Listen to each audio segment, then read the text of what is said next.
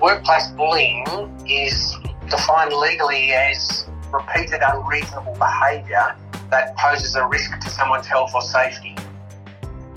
The general atmosphere of the place was just tread carefully when around her and tread carefully when communicating with her. That fear, that anxiety of slowly starts to permeate your whole life. It's horrible. It's not a way to live. So I started getting really bad anxiety rashes and hives all over my body. I'm not the type of person who succumbs to stress that way, so for me that was a really insane warning sign. You were scared to leave your desk. You didn't want to not be exactly where you were supposed to be in case somebody dropped something on you that you were supposed to have answered an hour ago. You were kept in a constant state of terror.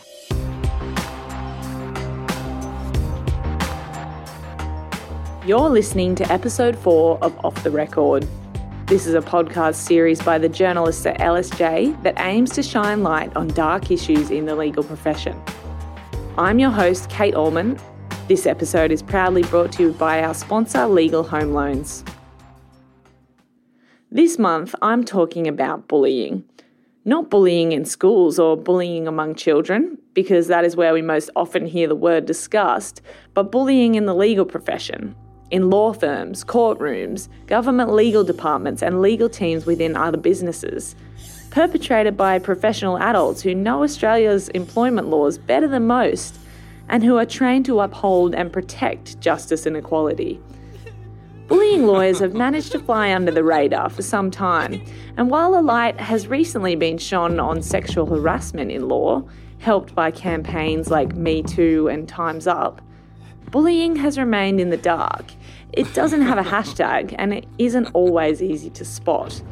But when I ask lawyers about whether they have been bullied at some point in their careers, the overwhelming response is yes. In May, the legal industry received a wake-up call in the form of some hard evidence to support this anecdotal evidence. The International Bar Association released the results of a global survey that involved 7,000 lawyers in 135 countries around the world. It asked those lawyers whether they had experienced bullying or sexual harassment, or both, in their workplaces in the past year. 1 in 2 female lawyers and 1 in 3 male lawyers reported experiencing bullying at work. That is an average across both genders of 38%. And if those numbers don't sound huge to you, let's compare it to the average across all industries in Australia. Safe Work Australia released a report in 2016 about a survey they conducted across all industries in the Australian adult workforce. And in that survey, 10% of respondents said they had been bullied at work in the past year. So based on those numbers, lawyers in Australia are almost 4 times worse than the Australian average. One lawyer who started her career in the Sydney office of an Australian Big Six firm put it to me like this. I can't really think of a time during my 4 years in a top-tier law firm where I or someone I knew was not being bullied. This particular lawyer, like most of the lawyers I've spoken to, didn't want to be identified in this story. I'll call her Jess for the purposes of this podcast. Jess describes the Sydney legal industry as like a small country town, and she tells me that no one wants to be known as the whistleblower because, in her words, you'll never work as a lawyer again. I can tell you that Jess was a summer clerk and a graduate lawyer at a top-tier firm between 2008 and 2012. During those 4 years, she was overworked, micromanaged, yelled at, sworn at in front of colleagues and clients, admonished by group email chains, harassed, deliberately isolated from her peers, and even physically assaulted. Jess was so worried about what the firm might do that she didn't want her voice to be used in this recording. And for that reason, we've got an actor to read out some of the more confronting examples of bullying that she told me about in our interview. The words are real, but the voice has been changed. And a warning, some of this material is distressing and may be triggering for some listeners. I remember once the partner I was working for had to go to New York for work. I guess he was used to having 25 people around him acting like trolley dollies, carrying his files and wheeling all the litigation folders across Martin Place and up to court. Another graduate and I had packed his carry-on suitcase with all the documents he needed, and he forgot to take it. We had explained beforehand what was in the files and why they were important, and we left it waiting for him at the door of his office with the plane ticket sitting on top. Somehow, he took the ticket but left the suitcase behind. We ended up having to courier the suitcase to him overnight, and if you've ever couriered anything from Sydney to New York, you know it's expensive. When he came back to the Sydney office, my colleague and I tried to apologise about the situation. He picked up one of those big plastic lever arch files and threw it at me, yelling, "Get the fuck out." I put my hands up to stop the folder hitting my face, and the plastic side of the file slashed my wrists and the side of my cheek. I still have a 30-centimetre scar across my wrists. Jess describes enduring a sort of hazing period at the firm, during which the young women were tested with sexual harassment, taunts and grim tasks. The male senior associates chose Jess for a discovery task that forced her to review extreme porn, including bestiality and worse, for 3 weeks straight. At another point during her time at the firm, Jess went to Human Resources to ask if they would move her off a sexual harassment case that her team was working on. She had been a victim of sexual assault when she was younger, and she found the material quite traumatic. Here's what happened. I remember the day that I went to HR to ask about being moved off the case. It sticks in my mind because the head of HR had a big suicide prevention file on her desk with information on how to protect mental health among lawyers. I came to her to tell her that I wasn't coping, and her solution was to move me away from my team and isolate me on an entirely different floor, where I had to do discovery on my own. She may as well have said, "Oh, sorry you were raped. We're just going to send you down to the loading dock to be alone." It was such an impressive juxtaposition. Kirsten Woolston, a senior associate at DBL Solicitors in Brisbane, was the only victim willing to share her name on record for this podcast. Woolston has practiced law for 13 years in a wide range of legal workplaces, from small boutiques to mid and top-tier firms, in government and as in-house counsel.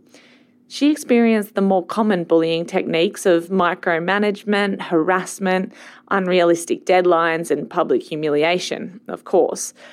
But she also talks about managers who timed junior lawyers while they were in the toilet to ensure they took less than 6 minutes. She talks about partners using derogatory, sexist terms and wolf whistling to beckon their colleagues to their offices. Some of the behaviour she describes encountering is so confronting that, without knowing her name, you might assume we took artistic licence and made it up. So here's our interview. Have a listen. One partner, the equity partner, he didn't believe in using my name. He would call me Cupcake, Buttercup, Princess, or you. My office was furthest away from him, so he'd lean backwards out of his chair and just whistle as if I was a dog down the hallway. If I didn't respond, he'd actually come and find me and ask what my problem was, and saying to a partner, I don't respond to a wolf whistle. Somehow at the age of 26 wasn't an option. I don't know why. I responded to that for a couple of months before I did stand my ground. But he would also, he'd attack your work. It would be the simplest thing, a service letter. Dear colleagues, enclosed by way of service, list of documents. You've written exactly what he'd say. And it could be anything if it was a bad day. That could be ripped up in front of you. It could have a red line through it. Or his favourite was just a big red question mark. And being a junior, you'd take it back and angst over this 7-word sentence, and it would just be, you didn't know what to do with it really. You'd try and get feedback or try to make him happy, and on a bad day there was nothing you could do. So in the top tier I had a male partner and a female partner.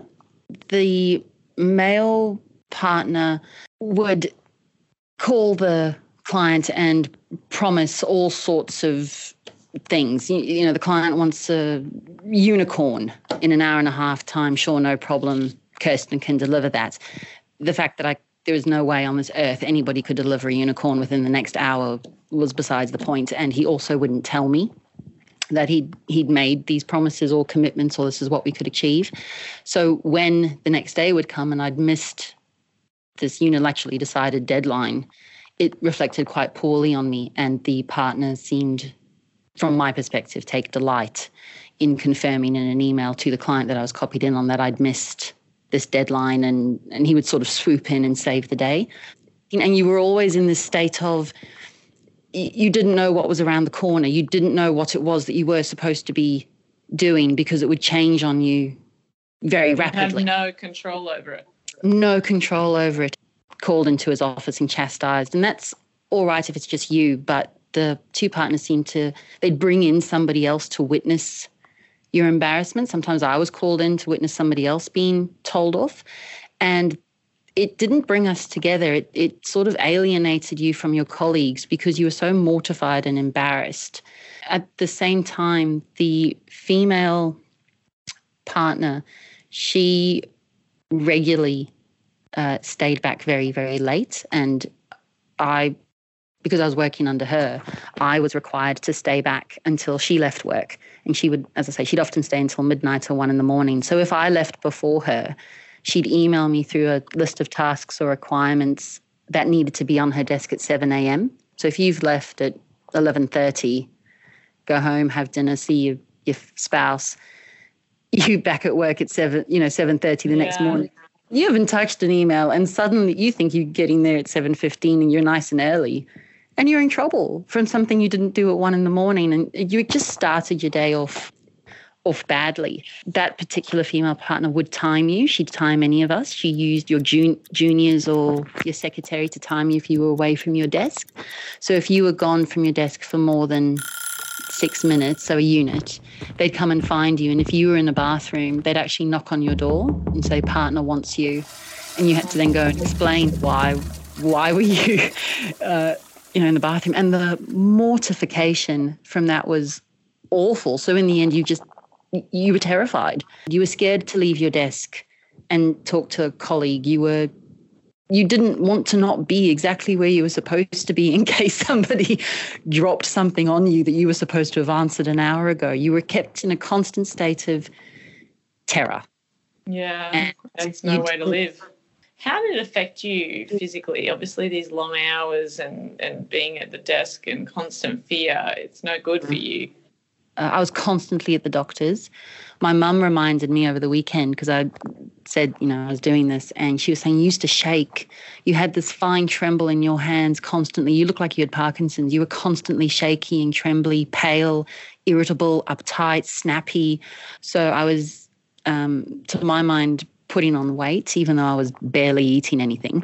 My hair was falling out. My skin was a mess. My hormones were a mess. I wasn't sleeping. I had tummy ache. I had the shakes. It was just, I was a walking disaster producing this top grade quality work on a string of terror. It was never to be repeated. At the end there, Kirsten touches on how the bullying began to affect her mental and physical health. It's an angle we need to pay attention to because we know lawyers are at a higher risk than most other professionals of suffering poor mental health and depression. Could it be that bullying and toxic workplaces are contributing to the poor mental health epidemic in law? Here's what some other lawyers had to say. Look, it was terrible. And, the conversation that we're having in the profession around mental health at the moment, I think, is quite focused on, long hours and private firms. But bullying is a huge source of that as well. And I found it very difficult to turn up to work. It started to also affect my personal life. I found it difficult to focus, just that fear, that anxiety of, someone's going to behave in this way at any moment, and then, that starts as being something that you think about when you start your day. Then it becomes something you think about maybe, when you're on your way to work. Then it, becomes something you think about the Sunday night before the week starts, and it just slowly starts to permeate your whole life. And it's horrible. It's no way to live. Within the first month, I just knew there was something off about the environment that I was working in. There was a lot of revolving door stuff. People were coming, people were going, and I just couldn't understand why this was happening. And then I started speaking to people, and everybody just kept reassuring me, am I okay? Am I okay? Am I okay? The specific partner who was supposed to be my supervising partner was the one who was the bully. She was the one who kind of put me on the back foot when I started. The general atmosphere of the place was just tread carefully when around her and tread carefully when communicating with her. So I started getting really bad anxiety rashes and hives all over my body. I'm not the type of person who succumbs to stress that way. So for me, that was a really insane warning sign. It started on my hands and on the back of my neck, and then I would go home of an evening and it would just have spread all the way down to my torso, to my thighs. And I decided to go to a doctor to see if it was some type of bacterial thing that I'd picked up or some type of virus. And they basically found nothing and said, you definitely need to de-stress because we think this is a manifestation of your stress. Just generally my self-worth had just crumbled. I didn't have faith that even sending an email, I would read it like 10 times before clicking send. That's the level of anxiety that I was driven to. If you are being made to feel like you're not good enough and you're being made to feel like this isn't for you, it's not worth it. You are good enough, and you shouldn't have to have one person making your life miserable just because you think there's no other option out there. And there are good places out there. You just need to be able to believe in yourself and look for it. She really, really did a number on me. And I honestly question whether or not the legal industry was for me because of her. In researching bullying and the prevalence of bullying in workplaces for this story, one name kept coming up as an expert in the field. Peter Fleming is a professor from the University of Technology, Sydney, who teaches in the Management Discipline Group and has published 9 books as well as more than 30 journal articles on management and corporate personalities. One of Peter's central theories is that bullying is on the rise in modern workplaces. In fact, the Productivity Commission has estimated it costs the Australian economy between $6 and $36 billion a year. But it is allowed to go unsanctioned in many places. Peter writes about how, for a long time, we thought bullying only happened in traditionally male-dominated or blokey industries like construction and in the military. We didn't think of it as a white-collar issue, so we didn't expect to find it in places like law. But recent research, like the International Bar Survey and Report, have found that bullies do not discriminate and they can be found in every industry. I asked Peter why. Why is bullying becoming more common across all the professions, and why would this increase potentially hit lawyers hardest? And you say bullying is on the rise in recent years. Why is that? Well, there's a number of reasons. First of all, from a methodological point of view, it's only being measured now. So, Of course, it could have been way, way more prevalent 30 years ago, but it wasn't being measured as it is being measured now. But all indicators seem to suggest that it is increasing and that more and more you're more and more likely to experience it in a workplace setting. And there's a number of drivers. Researchers are really kind of trying to figure out what's going on. And they've come up with, and like anything, it's complex. There's a number of drivers or causes. And one of them is in stressful workplaces where there's pressure. You can imagine a sales environment, certainly the legal environment where there's a lot of pressure and a lot of stress involved, and a very instrumental, objective orientated culture. You're going to have a lot more strident behaviour and sometimes some quite egotistical behaviour being prominent as opposed to introverted, civilised behaviour. So that's one driver. Hierarchies are important here as well. Authoritarian organisations in which authority is paramount are more likely to have bullies roaming the hallways, unfortunately. So if you think of a law firm, which traditionally has a pyramid structure with, the authority, a few partners at the top, a lot more workers at the bottom, that is an environment that is ripe for bullying, is it? Oh, yes, definitely. And, also there are some occupations, and I'm guessing that the law profession might be one of them. It's deemed to be part of the culture. Yeah. That you haven't really paid. Yeah, you haven't paid your dues if you haven't been bossed around in an aggressive way by your superior. Yeah, it's sort of a hazing sort of ritual, isn't it? Yeah. No, so that institutional condoning of bullying behaviour can play a role too. Right. So there are lots of industries, I guess, where bullying could maybe be expected to be common historically. I'm thinking of like construction sites, especially with women entering construction sites now. And we know there's been bullying in the health industry among doctors and young doctors particularly. But the International Bar Association has found that as many as 1 in 2 female lawyers and 1 in 3 male lawyers around the world has been bullied at work. Are you surprised to hear those numbers? Not really. I know a little bit about the profession, and it is a pretty high-pressured environment, very hierarchical, quite masculine oftentimes. And you have to put up with it as a culture in which it's condoned. And also, I think it's important to keep in mind that prestigious occupations have for many years considered to be above this. As you say, it's the building site that you look at rather than upper tier white collar work.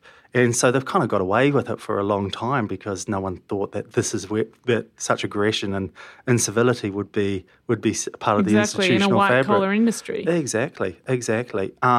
But that's really kind of allowed it to go unchecked for quite some time. Yeah. And, organisations are now trying to deal with the repercussions of that. And what are some of those repercussions, both for individual victims and for the organisation?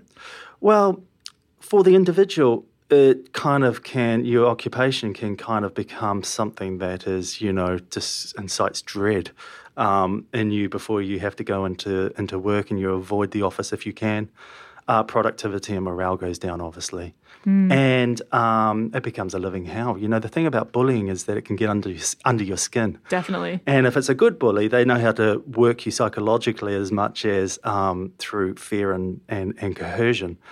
And that stuff you take home with you, and you start to kind of find ways to escape it, and it can become quite ugly, especially if you're in an organisation that makes it difficult to talk about.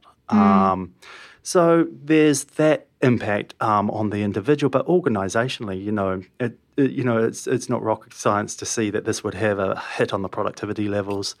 If morale and a positive culture have a positive impact on performance and productivity, then this is obviously going to really take a hit if you've got bullying as a part of your culture. Is there any research on what can lead to better organisational cultures and prevent bullying? Well, yes, there is some research on this, and I think you've got to read this research with the point in mind that it looks good on paper, but actually implementing this stuff is quite difficult. Hard, yeah. Oh yeah, if a culture of bullying has been institutionalized over many years, changing that can be really, really tough. But the research tends to point to leadership structures in which it is stated very clearly that bullying is not part of this organisation, and communicated very clearly with avenues for what we call in the literature targets, those who get targeted, who are bullied, avenues for them to voice their experiences without fear of being fired or treated in a negative way, which unfortunately happens a lot. That's why people keep quiet about it, and that's why it persists. Peter says that bullying is allowed to persist when people keep quiet about it, when they're too scared to speak up and report the behaviour. And this is extremely common in law. The stakes are high, and people face losing prestigious and high-earning jobs or reputation over a bullying complaint. The IBA survey found as many as 57% of respondents who had been bullied did not report it. And the reasons they gave were, for 60% of those victims, due to the profile or status of the perpetrator. For 58% of victims, they said they feared repercussions. Among those respondents who did report the behaviour, a huge 76% said that the response by the firm was insufficient or negligible. And that's despite the fact that most, if not all, medium and large firms have anti-bullying policies enshrined in their corporate values and written into employee contracts. Josh Bornstein is the managing partner and the national head of employment law at Maurice Blackburn. He thinks bullying could be the new frontier of workplace rights in the post-Me Too era. Josh has worked as an employment lawyer for more than 30 years, and during that time he's heard countless stories from lawyers in all types of workplaces who have been damaged by bullying. Josh has spent his career fighting bullying in the workplace, and he's seen it all, from managers yelling and screaming at their underlings to what he calls more Machiavellian cases. He seemed the best person to be asking what constitutes workplace bullying and what can we do about it. I just reached a point where I was sick of having people in a puddle in my office who, had fallen apart. In a puddle as in of their own tears? Yeah. Wow. Yeah, and I cracked it. And then I started writing and campaigning about it. I started off as a union lawyer in I don't want to tell you, early 90s. What I worked out is bullying is part of human nature. It's to be found in all industries, it's to be found in government, it's to be found in not-for-profit, it's to be found in religious organisations, it's rife in politics, it's rife in the media, it's rife in sport, and it's rife in the law. And what kind of behaviour do you see in these bullying situations? Okay, so the issue about what constitutes workplace bullying is the subject of much misinformation and misunderstanding. Right. Workplace bullying is defined legally as repeated unreasonable behaviour that poses a risk to someone's health or safety. Yeah. So if I go into your office and yell at you once, that's not going to be enough for to satisfy the legal definition. Right. But the expression is deliberately general because workplace bullying can encompass any sort of behaviour that's unreasonable and repeated. So you get screaming, yelling, very overt workplace bullying, and then you get extremely Machiavellian workplace bullying. Like one of the ones is just cancelling meetings. That's a very common thing, where your person wants to meet with you and you agree to meet with them and 8 times you cancel it. How annoying. So someone might say, that's just a bit of bad luck. But actually, if it keeps on going and going and going, clearly a lot of the time is not just bad luck. But it's a very common way one person can say, I'm very powerful. Yes. And I'm going to treat you contemptuously. Yes. I've spoken to lawyers who have talked about partners throwing files at them. One woman said that she had a 30-centimetre scar from being literally had the book thrown at her. Yep. I've heard of phones being smashed, books being thrown, desks being turned upside down. That's very obvious and, overt aggression. I probably don't see so many of those cases these days. I see more Machiavellian cases. Yeah, right. More subtle cases.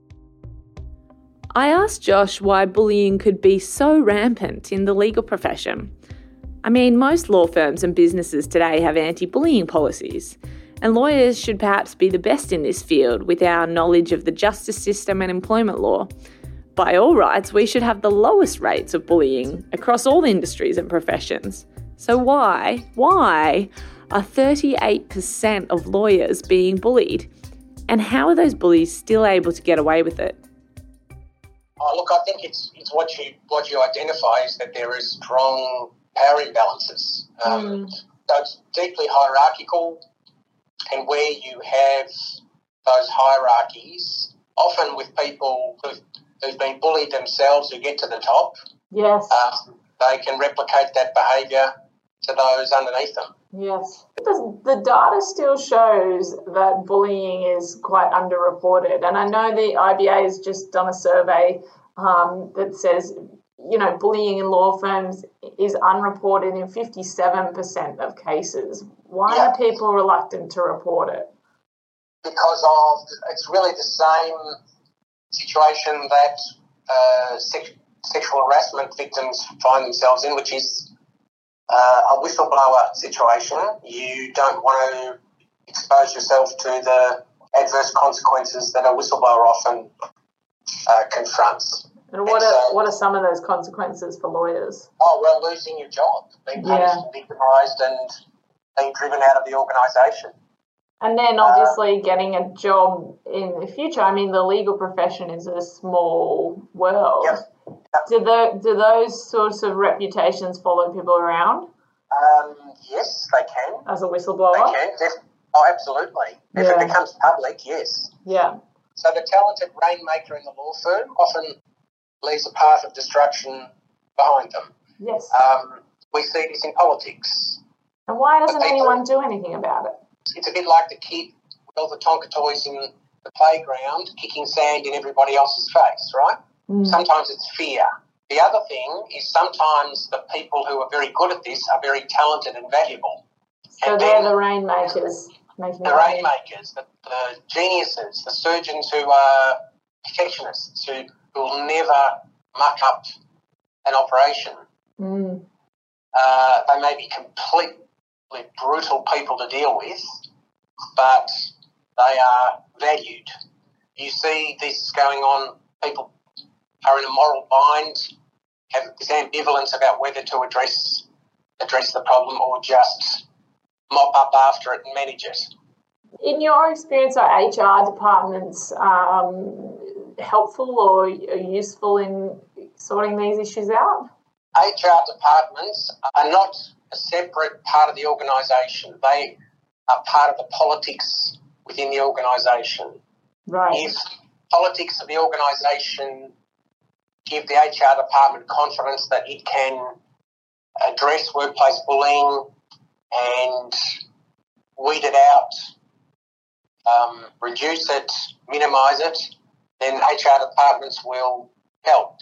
If the message to HR departments is different to that, we've got to protect our leaders, our rainmakers, and mop up after them, then they'll manage out the people who complain about workplace bullying. Yeah, definitely. So they can be part of the Machiavellian mix. They can often extend a sympathetic hand to someone who's complaining about bullying and then turn around and engineer their departure. The Productivity Commission in 2010 gave a very wide range estimate of the economic cost of, I think, between 4 and 14 billion per annum. Wow. But the truth is no one knows the full cost because not, as you say, there's a lot of underreporting. Mm. And so the data is impossible to capture. Mm. It certainly is extremely damaging to health. Someone suffers workplace bullying over an extended period of time, that can be quite catastrophic. That concludes episode 4 of Off the Record, a podcast series to shine light on dark issues in the legal profession. Thanks for listening, and stay tuned for upcoming episodes which will investigate other taboo topics in law. If you like the series, or if you have ideas for other topics we should cover, you can reach me, Kate Allman, on Twitter, LinkedIn and Facebook. Or tune in to the Law Society of New South Wales social media accounts. You can also email us at offtherecord@lawsociety.com.au. You've been listening to Off the Record.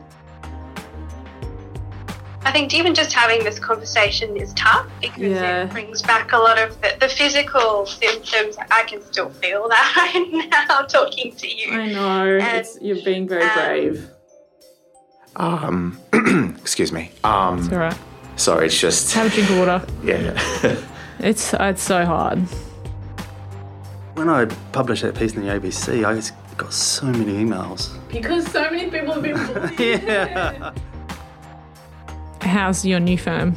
I can't begin to express how happy I am to walk into work and a willingness to stay back. It's so much better. Oh, so much better.